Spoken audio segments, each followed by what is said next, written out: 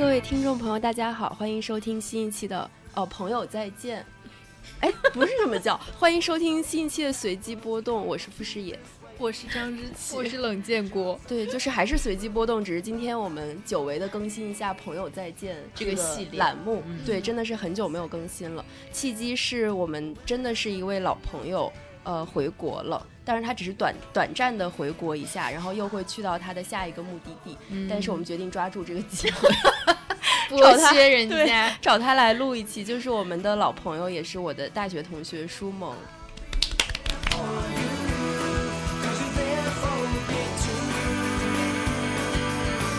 来跟我们节目的听众打个招呼吧。大家好，很高兴又和大家聊天。舒萌上次上节目是啥时候？2020年。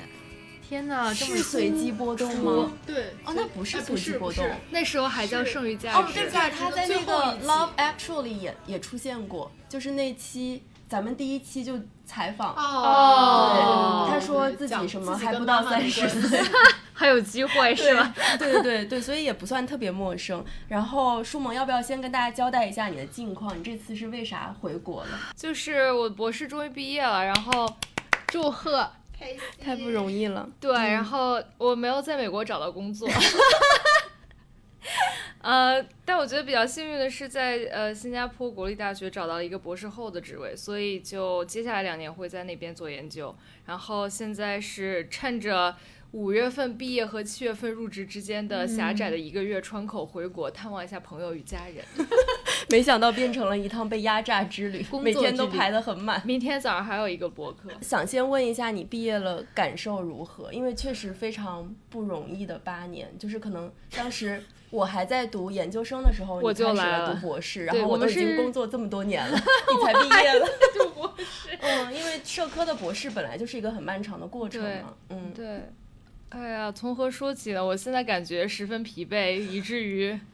别人问我你毕业了有什么感受，我就说啊还没缓过来。对，因为我觉得其实最累的并不是做研究本身的过程，其实前几年一直到找工作之前，我觉得我的节奏还都相比于很多其他人都挺慢的，就是无论是做研究还是写作。但是过去这2年因为疫情之后教职市场本身就比较严峻，没有那么多职位出来，然后加上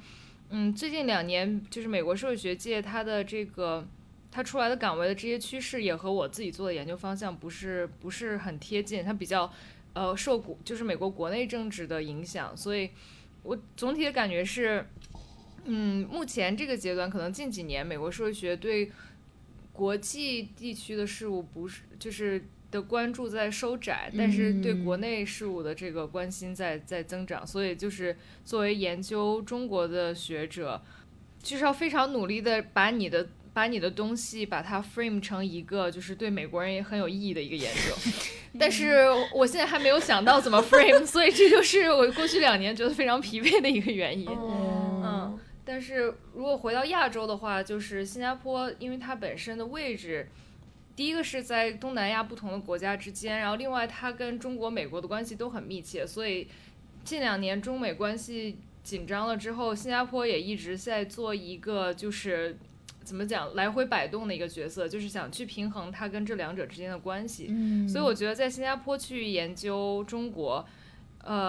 第一个是你可以理解就是亚洲的其他国家是如何去看待中国的，另外就是说跳出中国去在这个亚洲的语境去看，你可能也会去思考就是它和其他亚洲国家之间的关系。对，就会更注重不光是中国作为一个发展中国家，还有就是亚洲其他的这些发展中国家的经验，所以我觉得我还挺期待的，而且我之前从来没有去过新加坡。对，我现在完全是在盲讲。对，很可能我们也没有去过，但我们已经期待去新加坡找你玩了。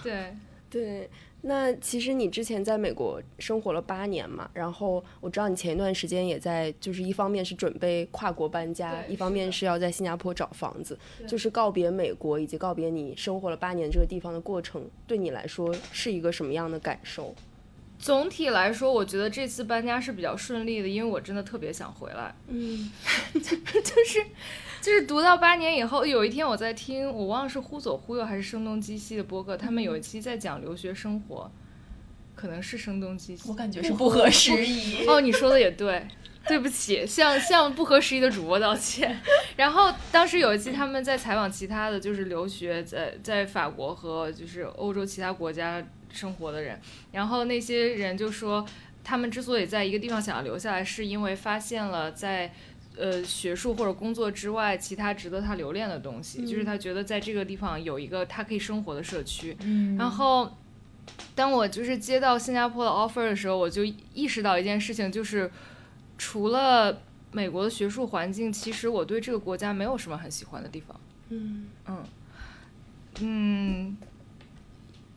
不管是因为种族的原因，还是美国本身它的这种社会价值的倡导，或者是它整个社会发展的趋势，包括就是城市生活的这种发展趋势，我觉得我都不是很喜欢。我觉得可能让我觉得比较留恋的是，就是学校所在的这个小城镇给了我很多就是很好的回忆，但是那也是因为就是在这里你可能有你有一个小小的社区，你在这里有你的朋友，有你的导师，然后因为这些非常具体的人，所以产生了一个就是关于这个地方非常非常具体的记忆。但是如果你真的说，假如啊，咱们畅想一下，康奈尔给了我一个职位，让我在学校教书，然后说，但是你之后20-30年都得在 Ithaca 这个鸟不拉屎的地方生活，我觉得我可能也挺崩溃的。就是我们那个 downtown 5分钟就能走完。有一次有一个朋友从纽约还是从加州来就是来找我玩，然后我说带你们见识一下 downtown， 然后在他意识到之前，我们已经把 downtown 走完了。就是这么小的一个地方，然后就非常非常的怎么讲，就是跟中国的小村庄一样。然后去了美国以后，你会发现其实美国的很多人就像中国小城镇的很多人一样，可能他一辈子都没有离开他出生过的地方。但是因为美国是全世界最好的国家，所以就是 like they don't even bother。可能跟这些就是非常具体的人或者是经历告别，我觉得这个可能是有点难，因为你意识到你不会再重新读8年去读一个项目，然后这个过程当中就是在知识上或者是心理上人格上会经历的很多变化都不会重新再有。但在搬家的过程当中，我意识到就是所有你可以扔掉的东西都是代表你现在完成的这个自我不太再需要的东西。但是你完成下来，你留下来的不会被扔掉的东西，就是怎么都不会被带走的东西，大部分它都已经变成你人格的一部分了。我走的那天，就是学校好多同学给我发信息说啊，今天是你最后在 Ithaca 的一天，你有什么感觉？我说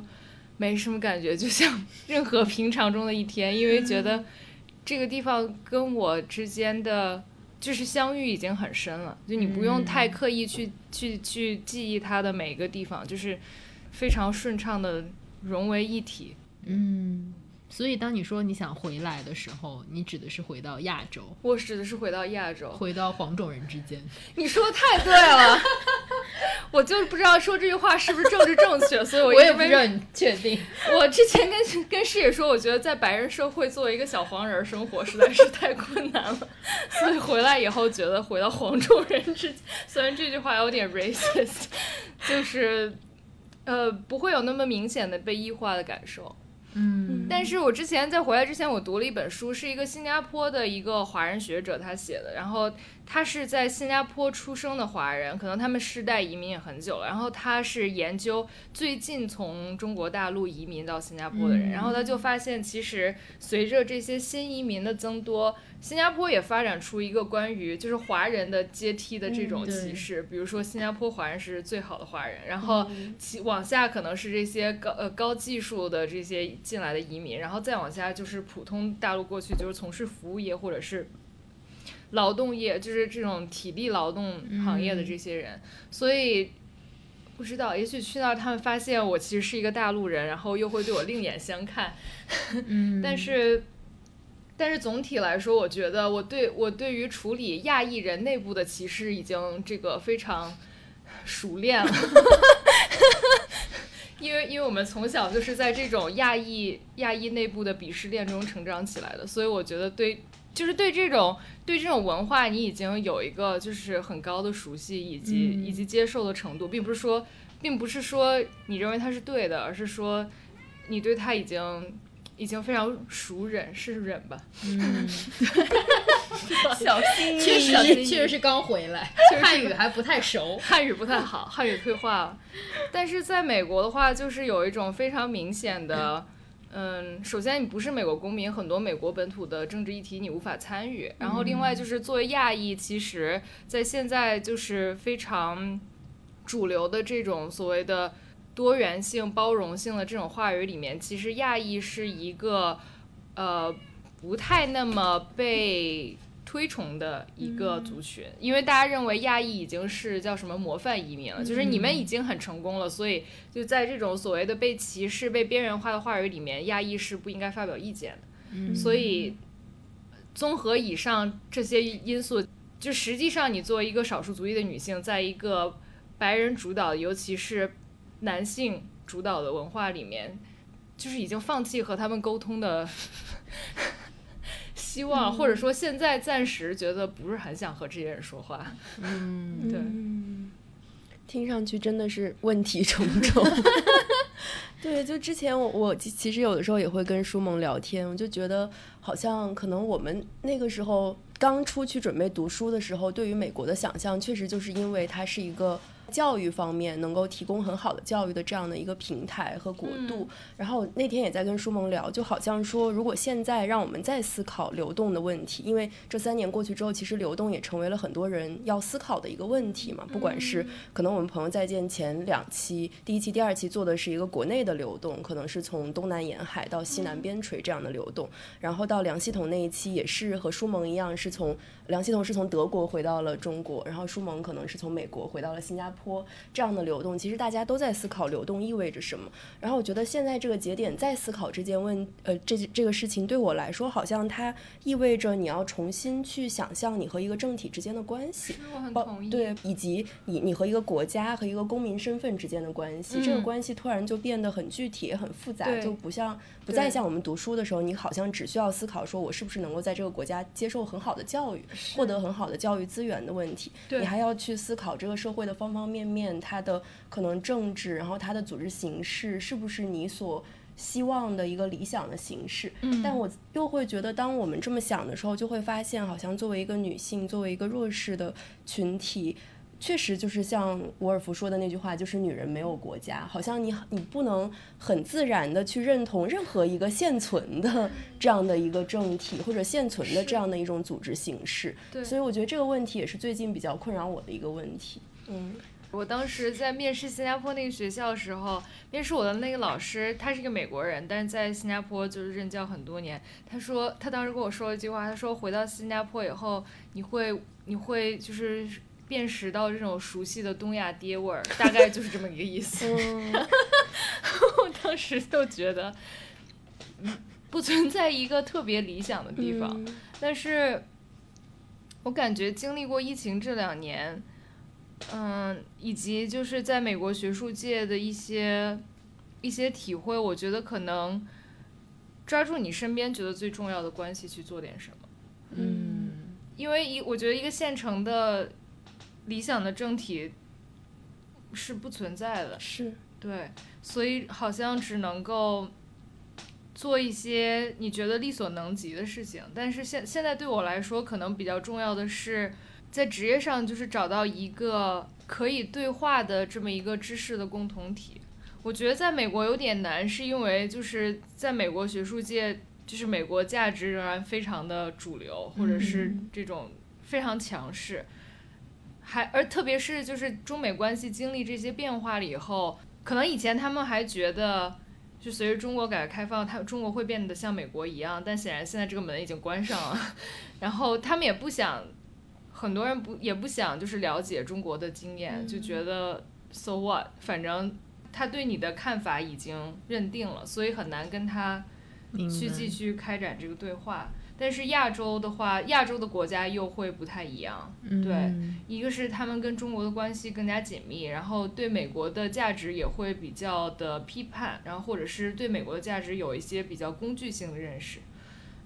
就是如何为他所用，所以我觉得地缘政治上也会就是给这些也会影响这些学术共同体他们自己的问题意识。那你有畅想过你在新加坡，比如说因为刚我们在讲说你觉得要抓住一些具体的关系什么，就是你在美国其实告别了一些这样很具体的关系，不管是跟你的可能学术共同体，包括老师、同学、朋友之类的，你有畅想过在新加坡你要怎么再去开展这样的一些关系？这是一个好问题，我现在其实不太知道但好像学术界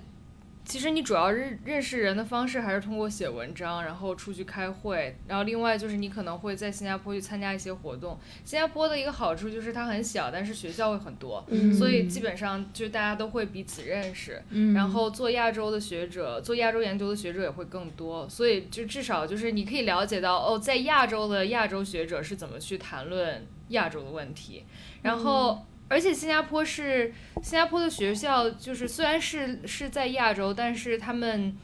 也会就是也在国际上就是试图建立这种声誉，所以他们也要跟很多国际学者去对话，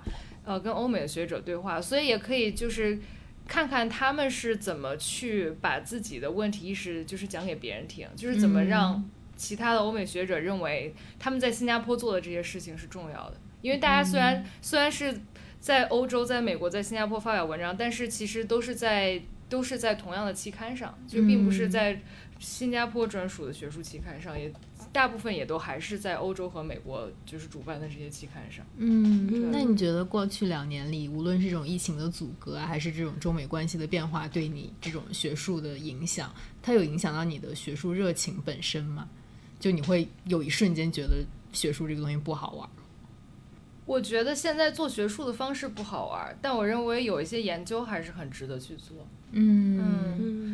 我感觉学术那可能这牵涉到之后复试也要问的那个，就是关于博士学位的这个问题，就是为什么会有这么多博士就是实际上高校你也可以把它看成是一个企业，就是它要维持自身的运转，然后每年它要雇很多博士生的原因是因为高校需要这些博士生去教本科生的课程，然后他们要招很多本科生，通过这个收学费的方式，然后来维持学校的运转。那不会是就是所有的就是正式的教职工都能够承担所有的教学工作，所以就需要我们这样的研究生来承担这个工作。那研究生承担这个工作就只能够通过就是把他们招进来读一个硕士或者博士学位的方式，所以就出来很多很多博士。实际上我们只是 teaching assist， 就只是助教或者是助研，实际上我们学校更看重的是我们扮演的这个功能。但是博士毕业了你又不得不找工作，但是所以教职市场上没有那么多工作，所以就是博士学位的这个获得者远远多于教职市场职位上的供应。而且我觉得确实不是需要那么多博士就是如果他们不招那么多，我也可以不读，就是大可不必但这个应该是在就是你读了这么多年你才慢慢去体会到理解到的一个事情， 对吧？是的，是的，一开始还是被学术梦想迷惑了。怎么感觉这是一场拷问就有一种他读了博士很理亏的感觉，其实我们不是这个意思。对，确实不瞒你说也是有一点理亏的但是我觉得建国刚问那问题其实也是我的一个疑问，就是我在这几年中会经常问我那些还在读博的朋友，因为我身边确实有很多人在读博士，因为我是觉得就是我当时我和知琪都是研究生毕业了就回来了嘛，就是我对自己的认知是我没有办法用这么长时间做同一个事情，就是做同一个研究，然后可能包括这3年过去之后，你会觉得说外部世界发生了这么多动荡变动的事情，可能我持续关心的事情，当然我觉得一方面它是在变动，但是另外一方面我也觉得比我小的时候更坚定了一些，就是我现在更明确说我最关注的问题是什么，可能它就是那几个问题，我就觉得可能我在一个就是这样的一个学术的体制里面，我可能没有办法幸存下来，所以我觉得我当时可能就是有点先见之明。先见之明，我是觉得说我们当时硕士毕业的时候，这个世界还没有加速的这么厉害。对对对，这个也是很重要。那个时候觉得说可能你花个7-8年做一个题目还是还可以接受的，对至少是、对。但现在我就会觉得是，所以我的感受就是，可能我看就是现在经历了这一切之后，我自己是觉得我当时没有读博是一个挺正确的决定，否则的话我可能也完全坚持不下来这样的一件事情。是，我觉得不是、读博不是施展你好奇心的唯一方式，甚至可能不是一个很好的方式。尤其是过去，我的天呐，我第一篇文章，我的硕士论文，我要拿出来说一遍吗？我写了5年，从开始写一直到发出来，用了整整5年时间，然后投了大概6、7个刊物。我导师都说，这个确实是一次投稿把所有就是投稿中能够见到的这个离奇经历都经历了一遍。就是你会经历到很多各种各样的学术规范的就是约束，然后不同的期刊、不同的审稿人，他有不同的期待。有些人希望你跟这个文献对话，有些人希望你和那个文献对话，有些人觉得你这个问题不重要，有些人觉得你这个问题很重要。就是在不同的这些学术小团体里面拉扯。所以就是我在离开学校之前跟我的老师们有一些对话，然后我觉得他们帮我理解了一件事情，就是写文章里面最重要的不是你，就是虽然这是你的文章，但其实你怎么想的根本不重要，审稿人怎么想的才重要，你的观众，或者是说的更加普遍一点，就是你的观众怎么想才重要，你想要说服谁，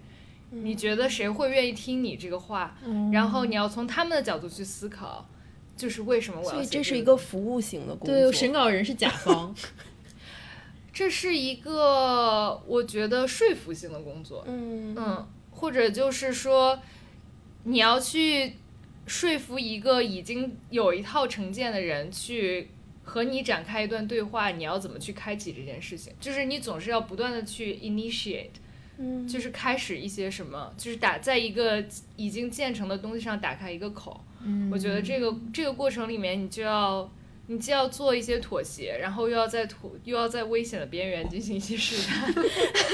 就是如何让他觉得他被挑战了，但是又没有被冒犯，然后在这个情况下，他会愿意和你进行一些对话。但你如果不足够勤奋的话，其实你也可以把它转换成一项投其所好的工作，你可以就恰当的把这个球丢到他那个期待的篮筐里，或者他舒适的范围里。没错，但你可能会被恶心到。就是也不是说你写的很烂，只是说毫无灵魂的工作。对，你也可以那样写，但是反正我是觉得做研究已经挺痛苦了，你要是再不做点自己感兴趣的东西，真的坚持不下来。包括我当时选择就是做质性研究，也是因为我觉得我的思维方式不是就是通过读数据可以去理解一个过程的。我需要一些非常直观的感受跟经验，让我去进入这个语境，然后我才能够开始。虽然质性研究会更慢，就是你要自己去进入到一个场景，然后把你自己变成一个感受器，去收集这个场景里面所有人他们是如何理解这个过程的。然后我觉得这个过程，这个收集数据的过程本身，对于研究者，他不仅是他的智力上，而且是心理上、情感上的一个挑战。但是我觉得这个过程直接就是加深我对于人的理解。我觉得这个可能比我去跑 regression， 不是说 regression 跑回归不好，有些人跑回归很厉害，就是一看回归就知道重要的问题在哪，但是我不行，我就是看到数据模型我就觉得傻了，不知道从哪里下手。对。所以还是要做我觉得是在研究中找到一些自己觉得有意义的事情。然后过去2年我经常思考，就是通过研究我可以抓住什么，就是有哪些是拿掉这些文章也可以留下来的。然后我想想，我觉得我选的这个题目我现在还是觉得挺有价值的，因为我觉得通过去研究有机农业和生态农业，让我去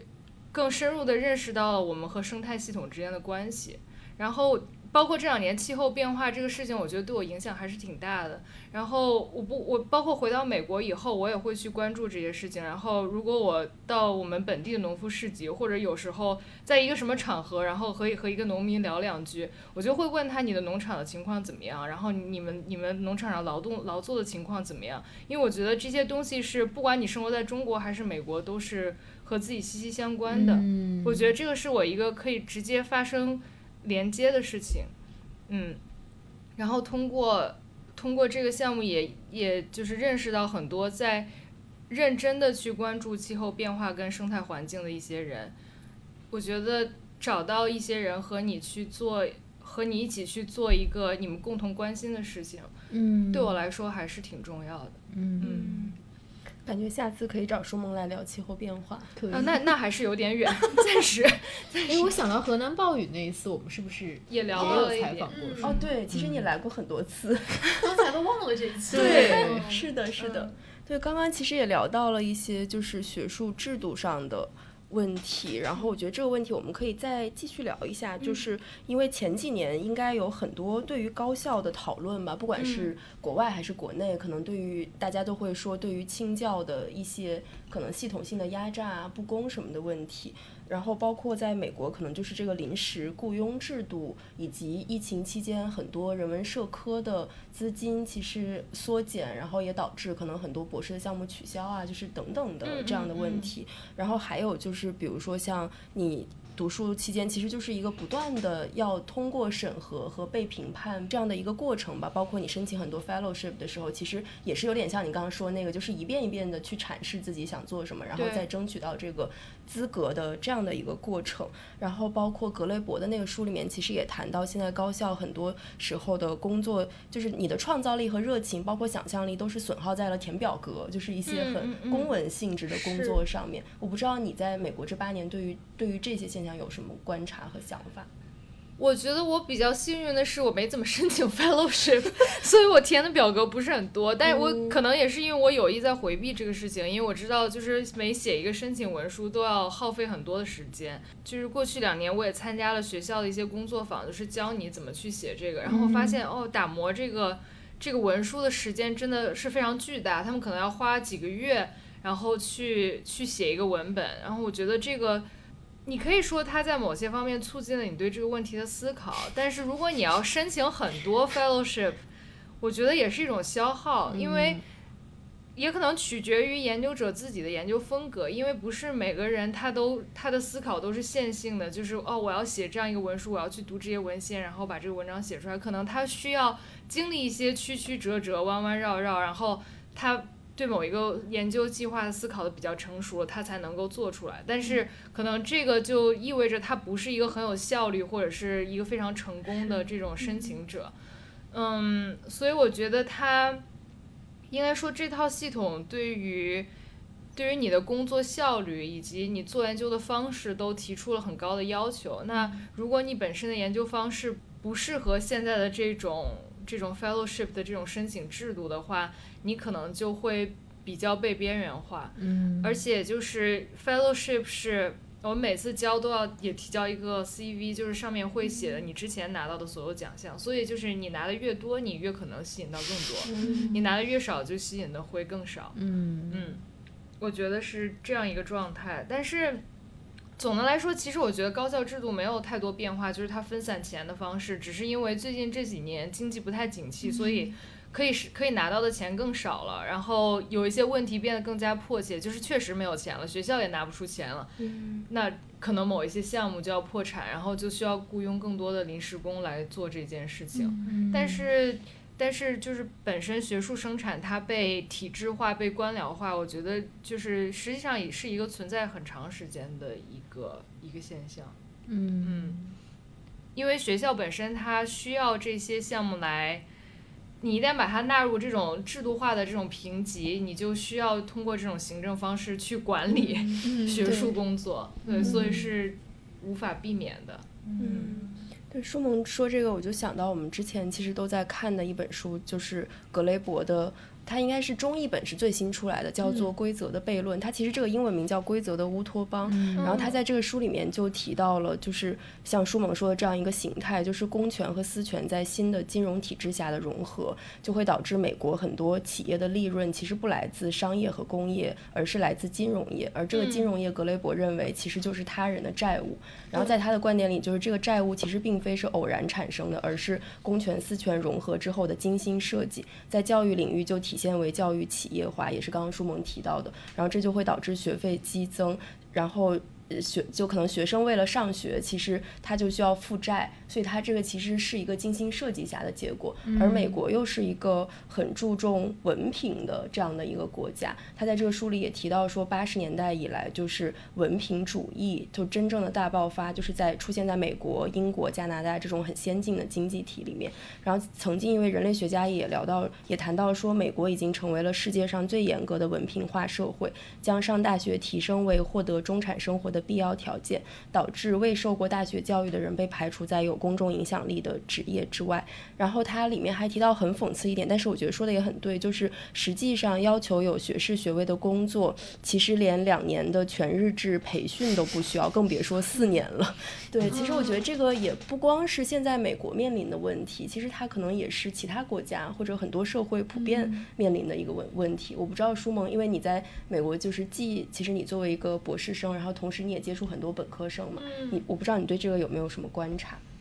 我对这个就是美国经济结构研究不能说很深入，但是我觉得可能随着制造业的转移，本身就意味着蓝领工人或者职业技术工人他在这个社会里面的重要性降低。这也是过去这些年美国社会就是收入差距逐渐拉大的一个原因，就是传统工人阶级的失落。就是这些人可能原来他可以通过工厂的雇佣找到一份很好的工作，但是现在就是也过上还算体面的中产阶级的生活，但是现在美国已经没有什么本土的制造业，都是高新科技和金融业。那原来的这些人就他无法被金融业跟这个和高新科技吸收，他就只能够就是向下，就是找到一些可能我们说的是这种临时雇佣的工作，或者是就是其他不太那么稳定的，不是很好的工作，就不像过去你在工厂工作是有工会保障你的制度，保障你的各种权利。你现在可能就陷入一种非常叫什么 precarious， 我不知道中文应该怎么译，就是比较危险的动荡的这么样一个状态。然后学历的话，我一直觉得它就是重要的不是那个技能，而是就是进入一个阶层的门票。对，就是你能够取得这个。他用这种制度来筛选人，然后筛选到更少的一部分人，然后进入下一轮竞争。我觉得它和所谓的工作真正需要的技能没有太多关系，而且至少在美国这些所谓的藤校或者名校里面，取得去这些学校的一个很重要的资源是你获得的这种校友的社会网络，校友网络，就是像我们学校本科生毕业，基本上他们找实习都是通过这种校友网络来找的。然后校友网络就是一个，你也可以说它是一个扩大的世代累积的一个亲戚的这么一个网络，就是因为也有很多校友的孩子就会来学校上学，然后校友认识校友，校友的孩子认识校友的孩子，你可以把它理解为一些有资源的阶层通过这种方式实际上把资源留在了他们的阶层里面。是一种阶层固化的方式。对，所以重要的并不是你来这儿到底学了啥，我的很多本科生我也不知道他们学了啥。对，我不太清楚我教的东西对他们就是有什么意义。对。那舒萌对于你教的本科生有什么其他的观察吗？就是比如说这几年我们在国内也读过一些写美国年轻人的书，比如说会说他们变得越来越敏感了，或者说变得越来越怎么讲，就是不耐搓磨，就是那种作者的立场你也会怀疑嘛，因为他一般是一个父权家长的这样一个口吻来去写的。他形容年轻人是被浇灌的心灵。对，被浇灌的心灵，或者是说这种就是认为他们过于敏感，尤其是在一个身份政治的这样一个社会里面，他对于自己的身份过于敏感，也会导致他们这个了那个了，反正是有一些这样的研究，或者是有一些这样的非虚构作品出来。我不知道你的观察是这样吗？我觉得他说的我们都有观察到，就是很 woke， 很怎么讲 vulnerable， 就是对这个对身份政治，对所谓的社会不平等的这些话语就是非常非常的敏感。前一段时间我们学校还出了一个很有意思的事情，就是这个学生会，应该是全校的一个学生总会，他们向学校提出了一个申诉，就是要求在所有的课堂上都必须有一个 trigger warning，就是中文应该怎么翻译？叫什么创伤预警吧？对，创伤预警都必须有创伤预警，就是如果你觉得你讲的问题、你讲的内容会有创伤到别人，那就必须要预警。然后学校董事会就把这个事情否了。然后就在高校界引起了轩然大波，就有很多其他学校的老师就说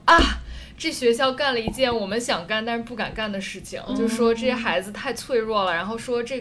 件事情是对于就是校园言论的审查，因为他们觉得一旦你开了这个创伤预警的口子，接下来不知道他们还会让你预警什么别的，或者是甚至有一些话可能就不能够再提了。但是也有很多人争论说，创伤预警只是让你预警一下，并没有说你不能讲。然后关于具体是有创伤预警还是没有创伤预警，对于学生的心理健康的影响的结果是怎么样，没有一个统一的论述，就是没有一个确切的答案。有些研究就是认为创伤预警就是可以帮学生去规避这种他这种负面的经验，他可以选择不去参与。但也有一些就是认为实际上创伤预警它营造了一个不太真实的环境，就是因为现实生活中可能创伤无处不在，就是到处都是 trigger，所以你去提醒他，可能其实是怎么讲，那个话是说你加强了他要去躲避某个事情的这么一个习惯。对，就是他认为遇到这个事情他必须要通过一个预警，然后一个防御的机制，然后才能克服这个问题。但可能有心理学流派认为你可以通过其他方式去疏导，去直面这个经历。所以就是争论还蛮复杂的。但是我说实话，我觉得我有点同意那些爹味的论述，但我不知道这是不是因为就是我作为一个国际的亚裔的女性，我觉得我的声音 never been heard，然后我就觉得你们这些孩子受的苦跟我们比算什么？我觉得会有一点这种感觉，就是我们老中人都已经这样了，你们那个算什么？就是大家看 beef 的感觉。对对对，有一点，对，有点，所以我也说不好到底是因为我们老中人的原因，还是因为就是这些孩子确实，还是因为我们老了的原因。因为我觉得可能会有一个代际上视角的不一样。但它这个创伤预警创伤的范围它有划定吗？比如说什么东西你需要给一个 trigger warning， 因为它是可以无限扩大的一个概念嘛。那就要看你对这个政治正确的文化了解多少。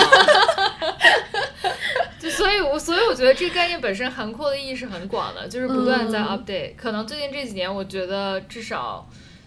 性骚扰会是一个，然后种族会是一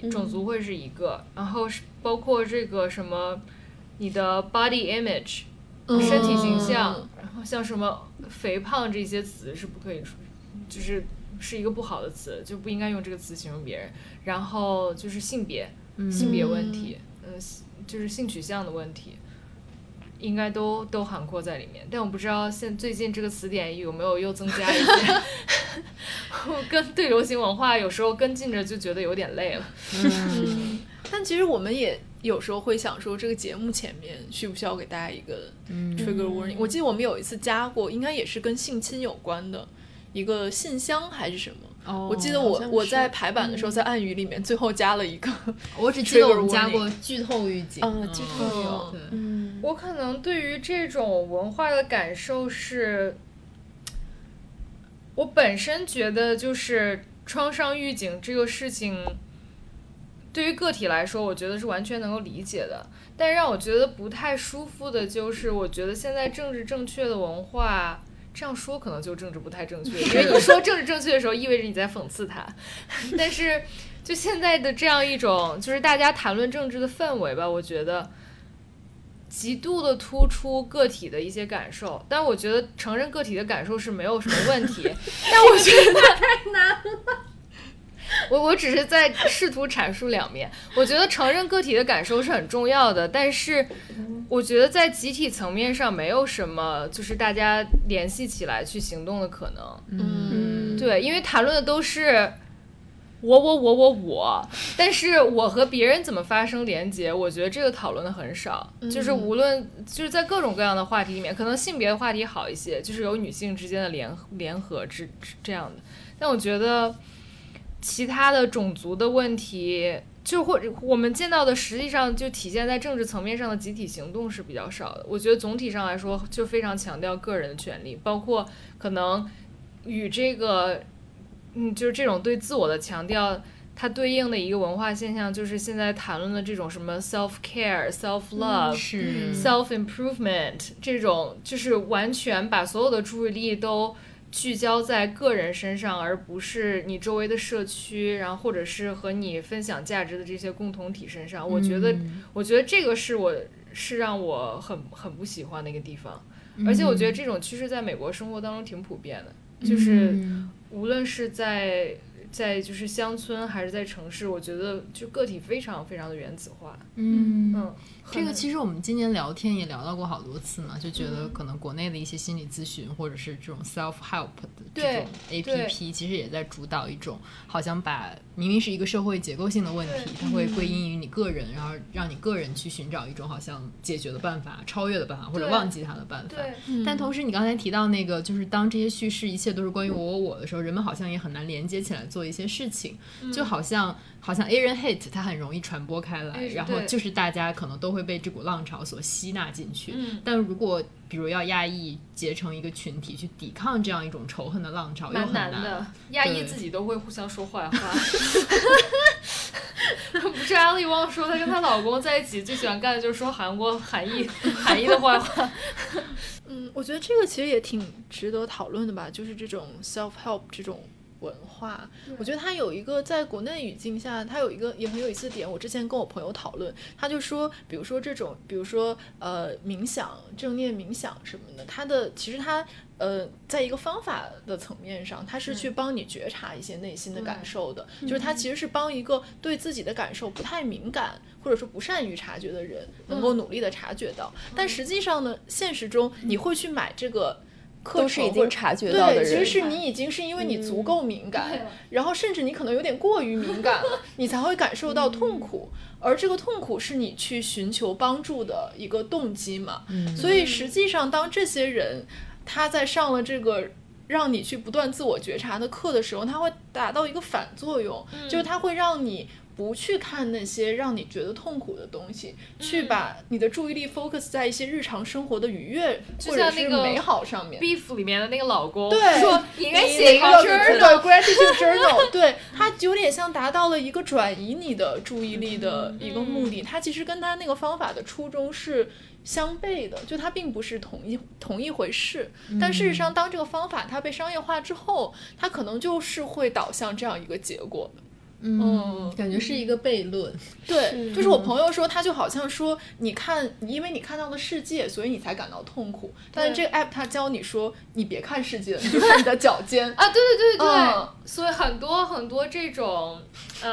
包括那些什么讲身心灵的，甚至是一些我们所说迷信，比如说塔罗牌啊、星座这些，都会说关注你的内心，什么go inside。然后我就想，inside 啥也没有。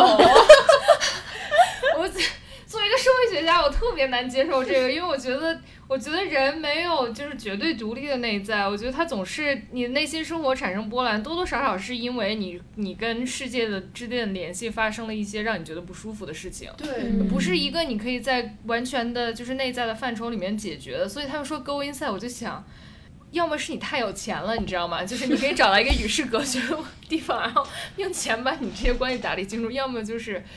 是一套消费主义的话术，然后我觉得大部分是消费主义的话术。对，就是你作为一个个体去购买一个产品嘛。对，而且我觉得好像因为你没有办法在现实层面去解决你的问题，你就只能 go inside。对，所以有时候我也会觉得说，一方面我觉得大家想要过得好一点，想要过得轻松一点，想要看看别处，也不是一件坏事，或者说是完全正当的一种需求。但另外一方面，你又觉得说它实际上是导致了刚才舒萌讲的人越来越原子化的一个这样一个结果。对，我想到一个例子，就是昨天下午我在农夫市集做一个分享会，就是讲他们参与式保障，就是消费者去参与到这个生产过程，去了解生产过程，然后通过这种方式来促进大家对于品质或者是食物安全的了解。然后就有消费者问我说，那我就不想知道那么多，我只是想知道这个东西好不好吃，安不安全，我有必要就是参与这么一大摊子事儿吗？就是有必要给自己找麻烦吗？然后我觉得这个观点就挺有意思的，就是它取决于你到底是把消费看成是一种原子化的活动，还是说你通过这个消费去重新建立你和身边的社区的关系。就是因为在传统社区里面，可能生产食物的人跟消费食物的人，他们还有其他各种各样社会关系联系在一起，大家都住得很近，然后你对他的了解不仅仅是在买卖这一个维度上，那可能是因为这种关系的性质去保障了你对于食物的认识，或者是去保障了这个食物生产的过程。所以它的落脚点其实是在于关系，就是还是处理你自己跟外界的这种互动的过程。但如果你完全把它看成是一个我作为一个消费者，我怎么去搜集尽可能多的信息，然后做出一个对我有利的一个决定，那它其实就是一个非常原子化的决策的过程。我觉得其实现在可能对于很多消费者来说，他是没有选择，因为我们没有一个很好的公共制度能够解决这个问题。但实际上让个体去承担这样一个冗长的信息收集跟决策的过程，其实是不公平的。因为实际上我们无法，无论是就是再信息透明的这个生产制度，它也无法让你去了解到每时每刻生产中发生了什么，所以你最后总归是要依赖一些人的。但我们可能没有，我们跟其他人之间的关系可能是一个真空的状态。现在，对，觉得刚刚舒萌讲的就有点像说，你吃鸡蛋需要认识这个下蛋的鸡吗？这个问题回到了经典问题。对，但是你可能需要听一下那个鸡的故事。但我觉得舒萌讲这个确实是，可能它不仅是发生在消费行为里面的一个问题，它可能是当下人们面对各种各样的关系的时候，大家都会有的一个行为模式。比如说大家在面对亲密关系的时候，很多时候也把它转换成了一种类似消费的行为，就是我其实是需要获取，对前期的挑选，我在掌握了一定信息之后，我要评估说我要不要进入这段关系，就好像是我要不要购买一个商品一样。对，然后你考虑的是说这性价比够不够高，然后这个产品有没有会不会为我带来一些风险，就是大家好像很多时候是从这个层面去考量一段关系的。对，但是你也不能责怪这些个人，他们为什么要用这样商品化的方式来考量关系，是因为这个社会其实没有能够给他们提供足够多的保障，所以他们才不得不采取一种最便捷、最快速、最规避风险的方法，也就是把这个关系变成一个类似商品购买的行为。我觉得我不喜欢美国的原因让我回了一开始就我觉得所有的关系都被高度的收编到消费关系里，资本主义生产体系里，一切都服务于生产、积累、消费这个过程，就很单一化，很单向度，很单薄。我觉得，就个体除了大家在这个生产系统里面发生关系以外，就很难形成其他维度的连接。我觉得我很难接受这一点。所以你会有的时候觉得你的学生会像消费者？哦，他们是消费者啊，没错。我们跟我们一起上课的教授就直呼他们是 customer。哦，对。然后老师就是销售人员，他们要卖课推销自己的大纲，请大家来上课，是这样。那我觉得这个其实在今天中国也蛮典型的。就比如说他会说，你无论做什么职业，其实你的职业本质都是一个 salesman。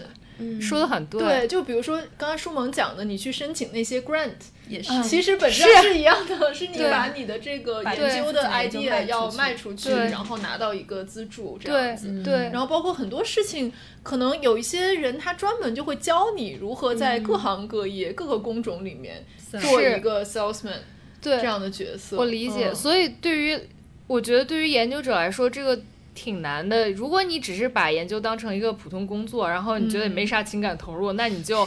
照着好看的就编就行了。但是如果你是很真诚的对待你的研究，然后你不想把它当成是一个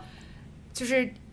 独立于你之外的商品，那你每次写一个申请你都要全情投入，那你他妈可是太累了。我觉得就是你一方面又觉得这个东西对于你来说很重要，但你一方面又知道你要把它卖给一些人，你要把它推销给一些人，你怎么去把它就是变成工具化？对，卖自己的孩子，或者是把它变成一个工具，就很消耗。我觉得我觉得这个也是我们之前总在讨论的问题，就是为什么我们做一件事经常会觉得非常累，就是因为你在这个过程中没有被彻底的异化的，就是你还是希望用一种人和人的关系来对待你跟客户你跟所有人之间的关系，但是这样的话你就会非常疲惫，因为你能够给的真诚的东西只有那么多。对，或者就是说你们之间的关系就变得没有那么简单和直接了，你还有人和人之间更复杂的社会关系，但这些就消耗你大量的精力和时间去维护。而如果你只把它当成你的客户或者你的甲方你的乙方，那你们之间的关系就单纯很多，你就直接可以就事论事就可以了。对，但其实我回来以后，我每次回来都觉得中国变得有跟美国更像一点。我觉得会，包括刚才视野讲的那个消费者的问题，我觉得在此地它有一个更特殊的语境，就是消费者的权利是我们唯一能够抓住的权利。说得很对。其实在美国怎么讲，我觉得因为现在就是政治光谱变很分裂，然后以及就是实际上就是高层的政治还是由这些就是大的这些财团的利益在支配很多，所以普通人即使参与投票，可能他们能够影响的议程也有限。我刚刚想说什么来着？我觉得中国跟美国现在除了一些审美问题，就比如说城市的楼盖成什么样，然后大家穿成什么样衣服，我觉得在很多其他方面真的是越来越像。是因为我们之前也是跟一个老师聊天，他是在一个中美合办的这样的一个学校嘛，对，然后他就也说了类似的感受，他就是说很多学生就是会去投诉他们，然后很像那种售后服务会给你打分。对，我们就是售后，我在学校专门做售后服务。对，所以我就会觉得说，可能现在在中国和美国情况确实都差不多，而且你日常在互联网上看到，你觉得大家对待一个关系，不管是亲密关系还是什么别的关系时候，就是用一种消费者的心态，就是用脚投票的这样的一种感觉，而这个感觉里面其实就是磨损了很多作为人的部分，包括大家怎么看待工作的问题。我觉得现在在中国的语境下，其实人也是越来越异化了，就是很多时候你会发现说，一个越认真对待自己工作的人，越是被辜负的人，因为可能他身边完全大家都把自己当机器一样，你就没有那么多情感的消耗，你也没有都是工具人，对，你也没有那么多痛苦了。但这些真的是想认真做好自己的事情，对得起你做的每一份工作的人，往往在里面就是有一种很深的被辜负感嘛。是，我又想绕回你这个女权主义理论也是挺长的。那天我跟室友说我在读那个 Revolution 的 Point Zero， 就是 Federici 写的一本书，就是一个意大利的这个女性主义的学者，然后他讲的他那个小散文里面就讲，我觉得讲得很清楚，就是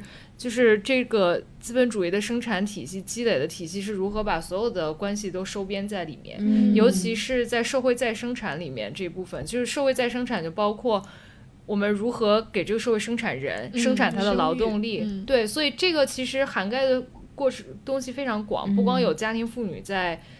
家里面承担这些生育养育，还有对人的照料，就是照护的工作，养育的工作，教育的工作，就很多就是我们现在看到的高度女性化的职业，实际上都是服务于社会再生产，是，然后这些再生产去服务于那些最后要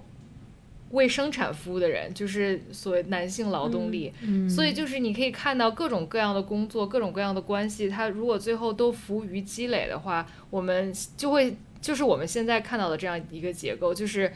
生产性别结构服务于这个生产和积累的结构，然后是一种非常单向度的一个关系。我觉得在包括你刚才说的，在家庭里面为什么大家会这样计较，我觉得一部分原因是因为大家希望家庭怎么能够最大化的去服务自己作为一个劳动力的地位。对，我刚刚师爷讲那个，我也想到，就是现在小红书包括一些女性用户比较多的平台，经常会看到这种帖子，就是我刷到过好多次类似的，就比如说有一个非常差劲的老公，他因为对他的妻子做出一些非常糟糕的行为，然后比如说成为了一个社会热点，然后就会有人问说，如果让你嫁给他，你愿意吗？然后当然这样男性往往都是掌握着大量社会财富的人，然后底下就会有很多人说非常愿意，比我上班赚的多了。然后我就在想说就是说这样的类比似乎大家也是能够理解的，对吧？比如说我一天上8个小时班，甚至还有996什么的，我也只能拿到这一点点工资。是的。那如果我跟一个人结婚，我只不过是延长了我上班的时间，但是我能达到比他多几倍甚至几十倍的这样的金钱上的报酬，这样算似乎也是make sense 的。但实际上你在一个婚姻关系，你感受到的肯定不是这样的东西，就是不是说你上班拿钱这样简单的一种关系， 对吧？它对人那种情感的消耗、尊严的磨损是非常非常严重，那个东西是没有办法用金钱支付来去弥合的。但是我觉得像底下留言的人，我相信他们可能是没有结过婚的更年轻的女性，就是她对这种婚姻她没有一个身体上的这种或者情感上的这样一种经验，她有一个想象模式化的想象，但她用什么去想象婚姻？她其实是用工作去想象的，而不是用其他的东西。它是用一种交换关系、生产关系来想象的。对，那我觉得这个其实还蛮能理解的，因为实际上女性原来在家庭里面做的也是工作，只是隐形的工作，然后叫 labor of love，这是情感性的，你不能把它就是当成工作去谈论。但是现在女性受教育程度更高，然后在就业市场上参与的也更多，然后他们就意识到了，原来我以前在家里做的这些东西是 unpaid labor， 对，所以他们就也会开始用市场的逻辑这样去衡量，就是我结婚跟我找工作到底哪个挣得更多，就是经济效益对他来说。我觉得非常有意思的是这个结论，就是说我也可以跟这个人结婚，其实跟20年前那种落后的观念，就比如说女生你将来就是为了找一个有钱人嫁了，这样你就一辈子安枕无忧，这其实这个结论是完全一样的，但它的路径完全不同它是绕了一个非常大的圈又回到了20年前我们似乎公认的那种结论上面去了，而这个圈里面路过的一些地方甚至可以被认为是非常进步的，比如说他意识到了我在家庭里面的这些劳动是应该有报酬的，对，比如说他意识到了我们今天的工作真实的工作是多么糟糕的一件事情，就是但他绕了一圈之后，他反而又回到了坑里，父权制里面，回到了一个同样的答案上面，我觉得这非常有意思。而且那个答案同时是资本主义和父权制的一个合谋的坑，就还是那个坑，对，说明这社会没给女性留太多选择。我觉得就说明父权制是一种很强大的机制，对，它其实是一个很灵活变化的制度，就是它其实是会随着社会的进步，甚至吸纳一些进步的力量，然后发生一些形变。但是可能你会发现说，最后的终点是大部分的人还是被吸纳到这个制度里面来。对，我不知道父权制更厉害还是资本主义更厉害？资本主义更厉害。是不是？就是大家到底会归根结底把自己当做那个爹呢，还是把自己当成那个打工人？就我即使在婚姻里，我其实也是个打工人，就是那个心态，我觉得之前说那个有点像。是因为他在家庭之外的这种所谓的公共市场里面，他也没有出路。对，是的，对，是大家现在慢慢意识到了这件事。对，就是大家觉得工作也是没有尊严的，也是没有意义的。哪怕你有一份自己的工作，你也很难有尊严的工作。对，所以大家就觉得说，那我不如去当一个全职主妇或者一个全职女儿。对，就是最近很多讨论不都是全职女儿太吓人了。对，是哦，那我就觉得，虽然我不是很喜欢这种功利化的去讨论婚姻关系，但我又觉得好像那种很理想的婚姻关系，他们说只有纯爱战士妻泽克才会这样说，这是个什么转折？真的，就是大家现在不都对大家认是越来越多的人会认为婚姻是一种经济制度的安排嘛。但是齐泽克就说，我觉得婚姻是两个相爱的人的结合，然后就是有一段关于爱情的神圣性的阐述，大概就是两个不一样的人经过长时间的变化，仍然怎么样承认彼此的唯一性，然后把对方纳入你的自我构建。他觉得婚姻就是最神圣的婚姻应该是那样，然后就豆瓣上就称他为纯爱战士齐泽克。这就好像我们看汪老师写的那个爱是冒险，对爱那个是书，我们当时就觉得说，虽然他写的也没错，但是是不是离我们的现实有点太远了？对啊，所以我感觉还是，如果让我自己选择，我可能情愿选择不进入这种关系，也不要就是工具化的进入一个关系。你走的第三条路，既不是三条路，是纯爱战士。但是第三条路的实践方式是什么呢？要有很多很多朋友，多元关系了，要多元成家合作养老。那我们最近我们3个人在一起经常讨论的一个话题，是因为我们听了言外之意讨论多元关系的一期节目，然后我们就想说，我们跟多元关系之间是不是只差性行为这一个条件了？听得我们十分困惑，然后都对自己和我们彼此的关系有了一些全新的认识。然后之前我们曾经还接到过一个广告邀约，就是一个品牌，他想要在他的 campaign 里面加入一个多元家庭的元素，然后请我们3个去拍然后当时我们就觉得太奇怪了，然后拒绝了。但现在又觉得说似乎有点道理，也是一种家庭啊，互相照料嘛。对，我觉得本质上还是一种人和人之间的关系吧。这个关系可能它当然会有，我觉得是它不排除会有经济的因素，但经济因素不是一个决定性的因素。对，因为我记得我之前也发过一个，就是不要商品化的这种情感交换。对，因为我觉得就是很多时候我们都会说能用钱解决的问题就不是问题，包括在很多对于家务的这种纠纷里面，可能一方他就会提出说，那我花钱请一个阿姨，或者我花钱雇人把这个劳动做了。但我后来就在想，包括格雷伯他也讲说，就是你如果是那个可以提出用钱解决问题的人，其实就代表着你是权力上位者，而你提出用钱解决问题就代表着其实你是拒绝沟通的，你拒绝和对方做一个平等的协商和交流，你就会直接像发号一个指令一样，就说那我用钱来解决这个问题。其实他的意思就是说，我们不要再进行这样的沟通了，我们也不要再寻求一个共同协商的解决方法了，我就直接用一个金钱的用一个商品化的方式把这个事情解决，我们就画上一个句号。所以我现在就会觉得说，就是提出用钱解决问题，它首先是一种特权，第二它其实是一种拒绝沟通的方式吧。是，就是你不再想改变这个权力关系了，就这样吧。对，就是放弃吧。放弃。对，但是可能这也是日常生活中很多包括我们的听众也面临的一个困境嘛，就是你要怎么样在一个不商品化的这样的一个语境里面去想象一段关系，其实对很多人来说都很困难。我觉得它有点像是两头都是陷阱，就有点像是我们刚才讲的那个大家对婚姻的看法会比照一个工作是类似的。就比如说你跟他说你在关系里其实不应该用一种商品化的方式来计算，比如说你们的家务劳动，比如说可能大家会想说，那如果他是那个主动挣钱的人，那我就会主动承担一些家务，那这个其实就是用一种商品化的方式来想象。但如果说不管他挣不挣钱，我都要在家承担家务，那好像我就承担了更多的家务你很有代入感的，这是我现在的困惑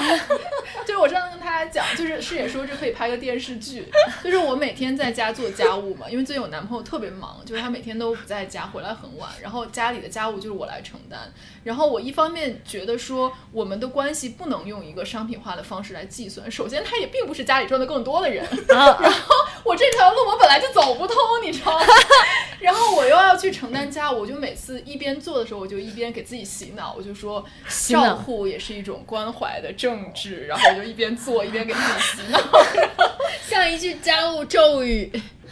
那他有没有照顾你啊？我觉得他在不忙的时候是有的，就比如他在前几年他没有那么忙的时候，其实他还是承担挺多家务的。但是现在我觉得我有时候在想说，这个东西到底是应该按劳分配还是按需分配就是好像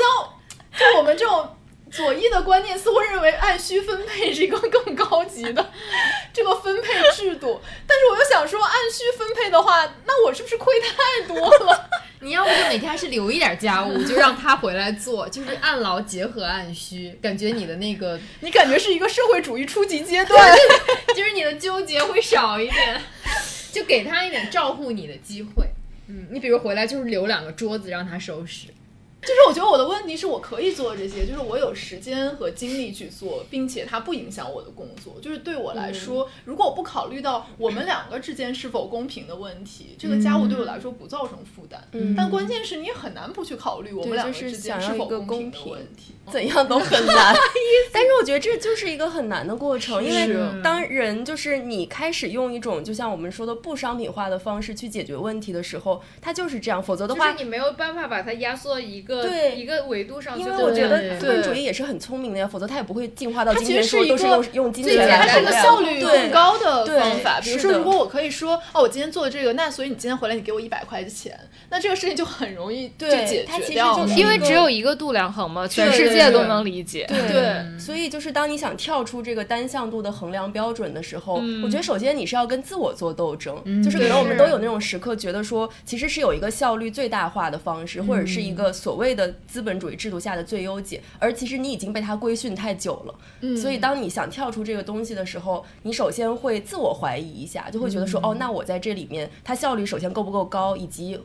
对我来说是不是足够公平的一件事情。我觉得就是你要先解决的是自我的那个内心斗争，以及这个整个制度对你的规训，然后其次就是你这是让他做心灵马杀鸡吗？就每天先给自己来一个 therapy session。 这就是很难，因为现在很多的关系，包括大部分人可能我觉得也不是他们选择，是大家不得不用一种最便捷最高效的方式去沟通和生活，而你想跳出这个就是要付出额外的更多的劳动。那你就多沟通沟通。我觉得他已经很努力在沟通沟通也是一种劳动。对，就是其实沟通也是一种劳动。但我觉得问题就是说你沟通可能很顺畅，但实际上你还是没有办法改变这个现实的问题，就是有一个人他没有时间去做这个事情。所以我觉得这就是工作制度的问题啊。我觉得就是这样。我觉得其实它就是回到我们刚才讲的，其实这种性别关系包括家庭分工，它其实嵌套在整个的这个工作制度里面。对，其实工作占据了人大部分的时间。对，就是可能对，就是你每天比如说你是一个上班族，你是一个打工人，你每天早出晚归，可能你回到家你就是不想做。对，就是你已经被，或者说你也没有办法再要求他去做了，他已经是那样一个状态。就是作为不上班的人来说是这样，作为一个上班的人，他可能真的筋疲力尽，他已经没有办法做更多。其实又回到我们刚刚讲的，就是你怎么样在这样的一个社会环境下想要去创造一种不是单向度的关系。就这个困境不是就是你个体能动就能解决的问题，其实是整个社会制度的问题嘛。所以可能从这个角度上来说，就是中国和美国也越来越像了，也是这个原因嘛。就是大的环境正在让每个人都变成这样。是对，因为我们刚刚一直在聊工作嘛，然后我最近跟一个朋友聊天，他就说他今年就遇到几位藤校背景的硕士生，然后就是来应聘一家老牌杂志的这个记者的岗位，然后他就跟我说，他说为什么好像现在学历贬值的这么严重。然后他当时说完，我就在想说，其实我跟视野也类似这种情况嘛，就可能我们在别人看来是有一个很好的教育背景，但是回国之后就做了记者的工作。然后我就在想说，大家对于一个好工作或者说一个配得上你学历的工作的理解是什么？对，就比如说记者，我觉得他在很多意义上不是一份好的工作，比如他在报酬啊、福利啊，包括现在这个言论环境，对吧？可能在这些意义上它都不是一份好工作，但另外一方面它又是一份相对来说更有尊严和更有价值感的工作，这也是事实。对，所以就是我也在想说，我们该用我们的学历去兑换一个什么样的工作才算是一个等价的交易，有点像这种感觉。就是我觉得这好像也是大家现在在想的一个问题，就是因为你的教育投入越来越大了，就包括现在在中国，你可能都不是说你就是上大学这几年你付的学费和时间，而是说你可能从小就开始，就是父母投入大量的这种金钱和时间在一个孩子的教育上。那他将来要找一个什么样的工作才会觉得说我值得上我这么多年的一个付出，就是感觉好像还是我们刚才说没有办法用这个经济账来算了已经。所以也有很多教育专家说，教育不是一个投资，它是个消费。对，这确实是个消费。我觉得你买到了什么呢？就是买到了经历啊，买到了你的经验，买到了一纸文凭。就是美国，我觉得美国的文凭社会的逻辑就是这样的。其实教育就是一种消费嘛。我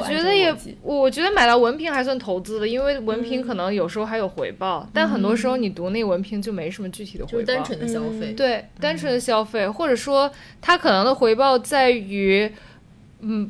把你匹配到一些就是跟你经历相同的人。就是作为一个圈子，对，进入某个圈子或者某个阶层的一个标志。我想到上次舒萌来我们节目聊那个生育，当时我们也聊过，说生育到底是一种投资还是一种消费？是从生育到教育。因为现在国内出去留学的孩子越来越多了嘛，而且有这种低龄化的趋势，然后很多家长都在问，就是怎么样能够让孩子上名校之类的。有一个应该是专门做留学咨询的人，他说，你自己都没上清华，为啥希望你的孩子能上清华呢？就是大部分人只是普通资质，可能你给他很多投入，他也只是到一个普普通通的水平。所以家长就是，如果家长真的想投资的话，就应该生很多孩子，然后让这些孩子自由竞争，你知道吧？最后跑出来一个赢了，你就赢了，这就是市场化的方式。对，是，所以他说这种其实行不通的，你就不如想怎么让孩子快快乐乐的长大成年吧，把这个消费把这个教育当做一种消费。但这也很有意思，因为你生很多孩子就是完全是一个投资逻辑。没错，因为比如说你是一个鸡蛋放在同一个篮子，对，你其实就是要投100个企业，只要有一个最后上市了，你那99个就没关系了。没错，突然明白为什么主轴要生那么多孩子。你们记得吗？我们在海淀鸡娃那期节目的最后，当时采访的那个海淀妈妈说的也是同样的话。就是你希望鸡娃成功，就是你要像青蛙一样多甩子嘛，就总有一个是那个最聪明，就是天资最好，然后他也最能被激到那个很高位的那个程度。对啊，所以说我觉得这个逻辑是有点拧巴的。一方面你只有这一个孩子，你不可能用投资的方式去对待他，但是另外一方面这就是家长孤注一掷的方式，但孤注一掷很少成功，或者说他成功的概率肯定比你广撒网要小的很多。就像你只买一张彩票，你就希望它是那个5000万的大奖。对，你就算买100张也很难中吧。但概率会高一点点。那我之前看到有一个人就是说主肘生了这么多孩子，就说主肘好像说他希望他能把孩子培养成像王思聪这样的人才，然后底下人就有人说王思聪之所以是王思聪，就是因为他是王健林唯一的孩子。对，没错了。所以我现在感觉其实读书不管去什么学校，它更多是一个社会化的过程，就是不一定你最后拿到这学历真的有什么用，但是至少你了解这个社会分层的规则是这样的，然后最后你会因为去了某个学校，然后可能进入某一个跑道，进入一个圈层，就是获得一种能够和别人，就是你掌握了这个脚本，掌握了一种特定生活方式的脚本，然后你就进去就可以和别人对话。我觉得这个确实是，就有点像说人还是要上一个流水线，就是也是差不多。我觉得这其实是劳动市场对于我们的期待。但是教育体系一直鼓励就是孩子们都要上名校，我觉得这是他单方面希望筛选机制起到的一个作用。就是他总是想筛到拔尖儿的那些人，但至于其他的人去哪儿了，他不关心。就是筛选制度永远都会存在的，但是人是一茬一茬换的。like 韭菜。但你面对你具体的，比如你带的本科生具体的学生的时候，你会对他们比如有很高的期待，而没有尊重他者命运，尊重他人命运，放下助人情绪。而且他们，我比他们惨多了好吗？我根本轮不着同情人家，就是人说不要同情有钱人。我们学校本科生家庭就可能大部分都属于就是中产或者上中产这种 upper middle class 的这种人。轮不着我同情他们啊，就是他们出去以后会有他们很好的就是这种 social network 给他们找到各种各样的工作。对，我想到这个问题是因为昨天看到了袁成庚老师一条豆瓣，袁成庚老师也是我们朋友再见系列第1期的嘉宾嘛，然后他是在豆瓣上先转发另一个人的豆瓣状态，那条状态说的是有的老师总会对学生感到不满，就说你为啥这么功利啊，为啥不爱读书啊，然后这个人说但仔细一想，世界是不断变化着的，我们自己读书的时候呢，食堂吃一顿吃饱才花4.5块，现在随便吃一点一刷卡就10几块，那当年100块能买1箱子书，现在100块只能买1本书，当然本科毕业的起薪也在涨，可是永远追不平这些花销。即使在校园内，学生们也会感受到这种社会的真实之风正扑面而来。然后袁长庚老师转发了这条状态，他是这样说，他说现在无论是对我自己的学生还是对别人的学生，我都没法理直气壮地要求他们努力吃苦上进。在现有的学院体制内，读学位的过程几乎就是漫长的系统性的羞辱，是必须要面对陈旧的知识、可疑的品格和令人作呕的审美。你能要求一个人在这样的环境里还有什么积极乐观的必要吗？所以别人问我要不要读，我都说能不读就不读你现在是一个读博劝退师是吗？对，因为我觉得我自己的经历，我感觉我是很幸运的，但是这种幸运没有办法复制。然后甚至即使我觉得我自己很幸运，还有很多人就说 what a loser， 就是没有在美国找到教职。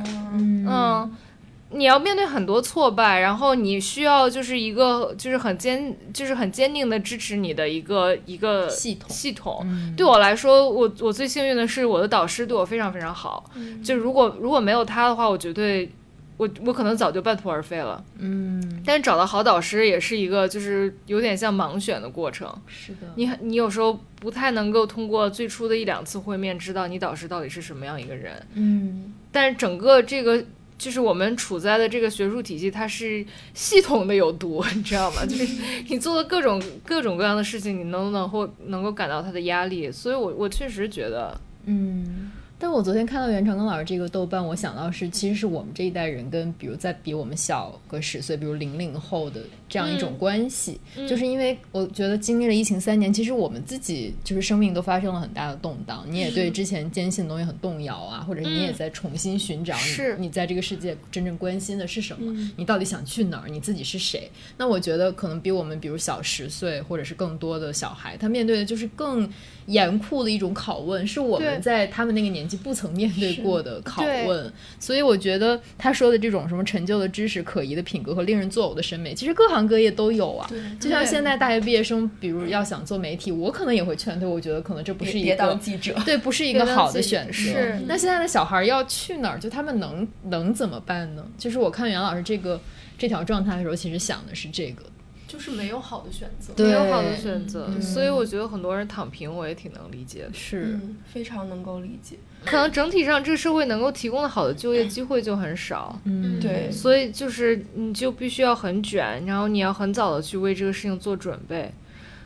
我还是觉得如果一个人他能够找到自己很喜欢做的一件事情，他最后如果他一直坚持去做，他总会找出一点什么。但我觉得你去发现自己喜欢做的事情是需要有一个环境去支持你的，甚至去鼓励你去探索一些没有什么太直接回报的一个事情。但我感觉现在教育体系没有怎么给我们就是创造一个这样的环境。我觉得还是因为我们上大学的时候还是赶上了一个发展的时机。对，在发展的过程中会产生很多新的就业。就比如说像我记得我刚上大学的时候，几乎还没有这些互联网大厂的这个概念，对吧？是的。当他们出现的时候，他们其实创造了大量的就业。很多人可能，我记得我上大学的时候，当时最好的工作还是比如说去金融业工作，或者说去会计师事务所什么的。是的。但是可能有了这种互联网大厂之后，很多人不管你是什么专业，其实你都可以在里面找到工作。对，这个就跟现在可能不一样，现在那些大厂也都在批量的裁员。对，那你面对的一个社会环境是非常不同的。现在看一些大学生他们的生活状况，就感觉跟我们上的已经不是一个大学了。是的。对，有人问我说你为什么读博士，我觉得我真的是一个个案，因为我一开始就觉得做研究是一件很有意思的事情。就是你很早就确定了你的方向。我很早就确定我的方向，而且我觉得当时的环境，在大学的时候，我觉得我们有一个比较宽松的环境去探索自己喜欢做什么事情。是的。没有觉得考研是一个很大的压力，或者找工作是一个很大的压力，所以就可以去做一些不太要紧的事情，然后可能恰好在这个过程里面发现了自己觉得可以做下去的事。但我觉得现在就他们没有时间去思考这个问题，就是一上大学就要为进入就业市场做准备，一上大学他可能就要想我以后如何在这个竞争体系胜出，才能够去保住一个离他现在还很远很远的一个位置，他就要每一步都计算得很精确，就没有机会试错，摇摆和试错的机会都比较少，无论是教育过程中好像还是恋爱过程中，就大家都对试错这个事情越来越对没有耐心也没有条件去完成，甚至在做研究的过程当中也能明显的体会到，就是大家不想走弯路，都想很快的确定一个一定会有产出的题目。那这个题目是不是对于很多人来说也并不是他真正有兴趣的？对，就是可能是他觉得这个题目会比较容易发表，或者是比较容易做出成果，然后他又恰好非常聪明，他就可以做出来。还是销售员差不多。我觉得是就跟选你要进什么货卖的最好这个过程有点类似。是，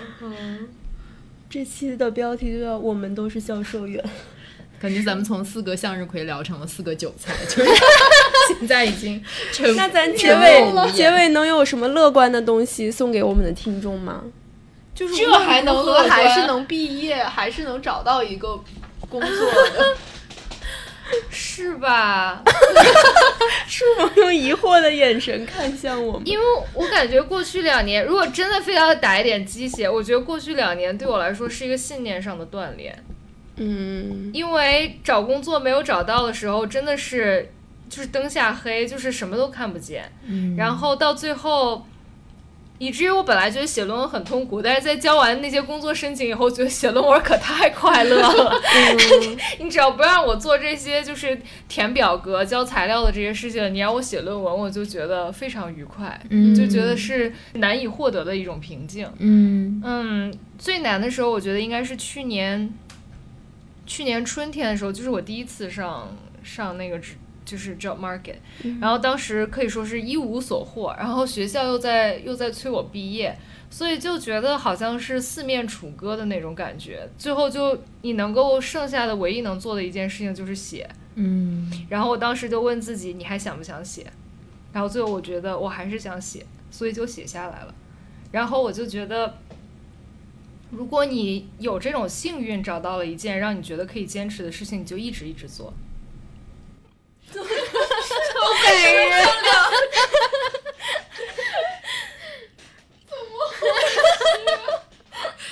给大家现在直播一下，就是3个人都哭了。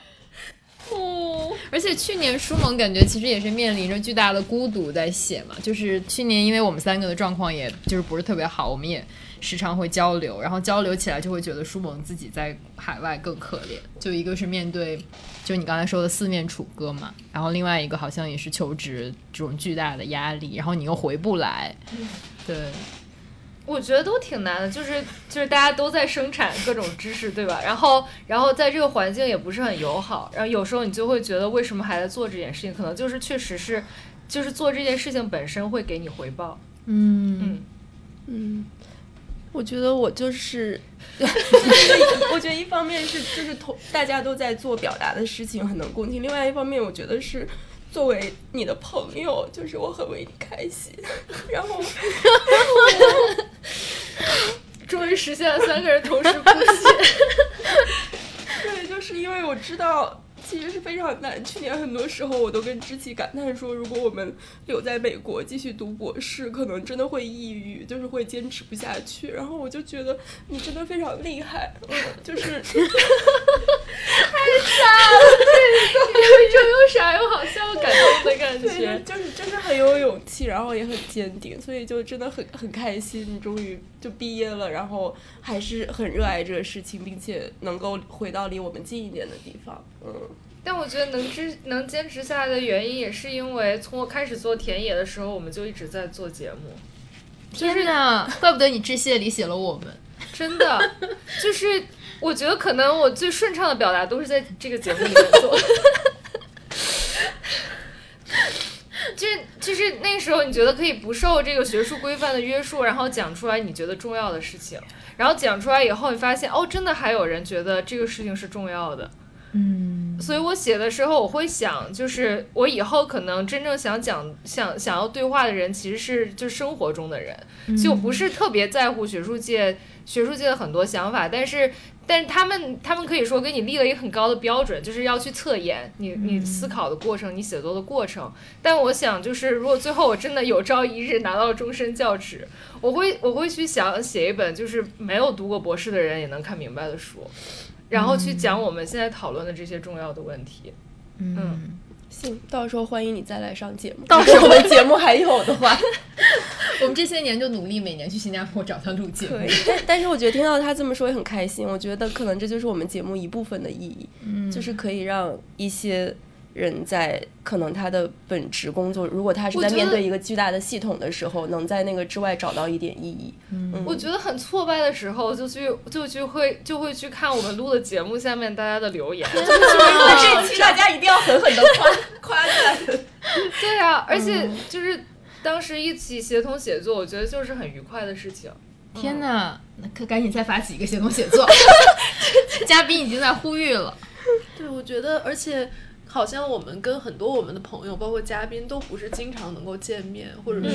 很密切联系的关系，但是每一次大家再在一起录节目的时候，就觉得说大家都彼此没有变化。对，就是我觉得这个也是很让人觉得安慰的一件事，因为世界变化太大，就如果你去看那个，如果你的关注点真的在世界如何加速的在变化，可能有时候你就很失望，对，而且会很虚无吧，就不知道说我们今天在这儿聊这个天还有什么意义，既然这个世界在往一个我们不希望的方向加速的变化，但是可能跟我们的朋友在一起就觉得大家其实没有变化。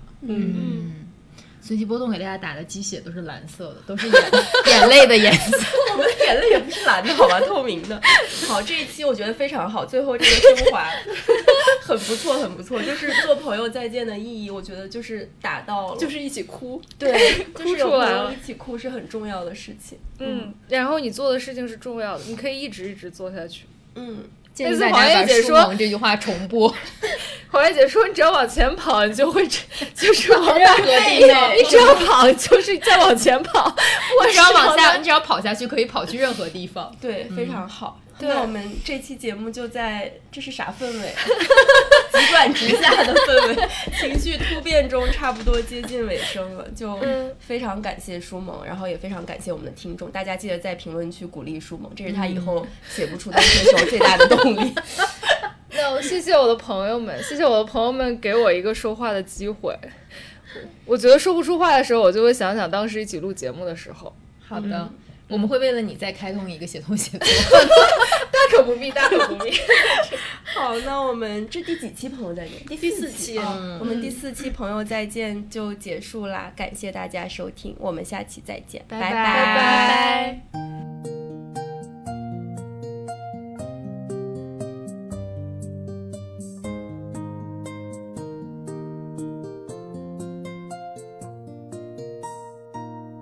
離開這一刻感覺不會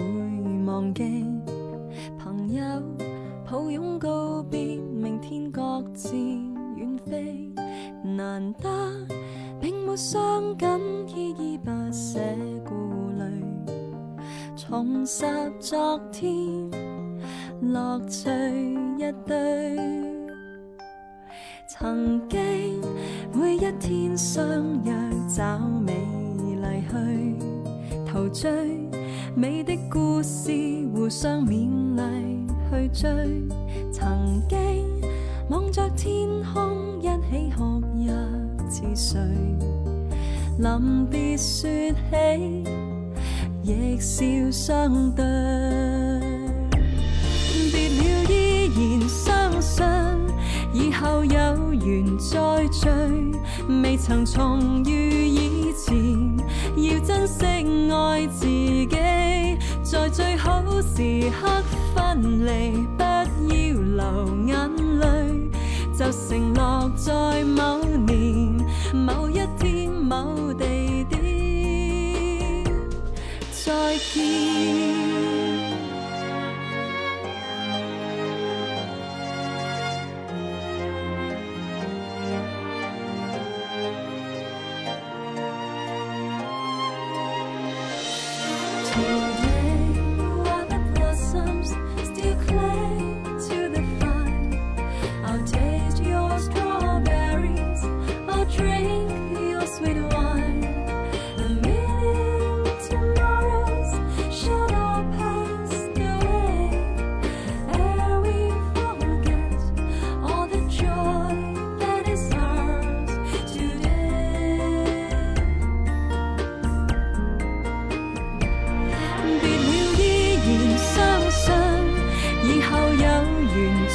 聚，未曾重遇以前，要珍惜愛自己，在最好時刻分離，不要流眼淚，就承諾在某年某一天某地點，別了依然相信以後有緣再聚，未曾重遇以前，要珍惜愛自己，在最好時刻分離，不要流眼淚，就承諾在